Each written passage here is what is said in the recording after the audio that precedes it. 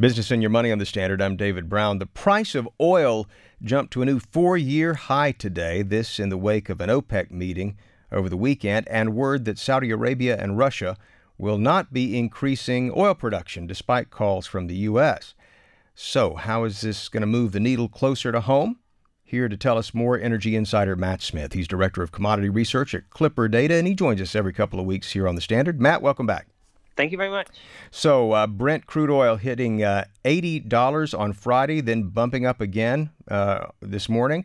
West Texas Intermediate crude seems to have been lagging of late, some 10% lower. What gives?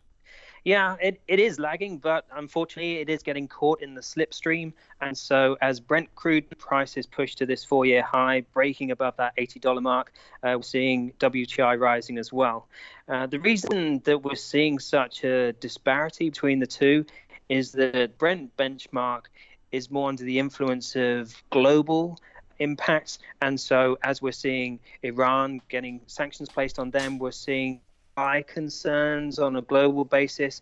We're in the US here. We're really strong in terms of production. We're butting up against 11 million barrels a day in terms of production. And at the same time, we're having pipeline constraints and issues of being able to get that crude to market. And so that's really putting the brakes a little bit on WTI while Brent races away from us here. All right, so let's try to translate this in ways that are meaningful for everyday Texans. I guess we're looking at eventual price hikes at the pump, and what does it mean for those in the industry working out there in the Permian Basin and the like?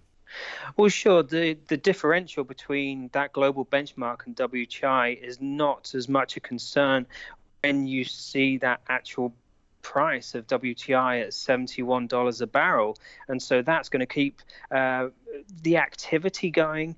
It's going to also impact us at the pump as well, although we're at the time of year when gasoline prices on a retail basis are on their ebb and they should bottom out in December, all else being equal.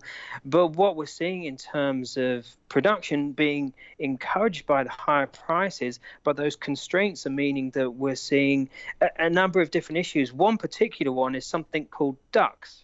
I know what these are. These are these drilled wells that are uncompleted, right? I thought you were going to make a joke then. No, it is. It's true.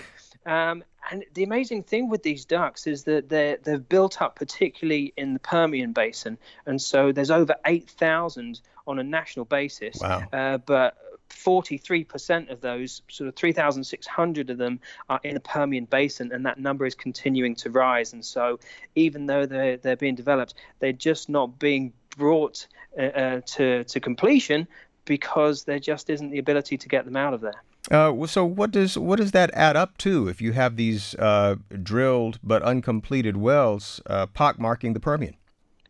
It's really causing logistical issues, but those are trying to be solved. So it's just how do we get those barrels out of there, whether it's by truck or whether it's by rail, whether it's by pipelines being developed quicker than they were previously, or being switched from being an NGL pipeline to a crude pipeline.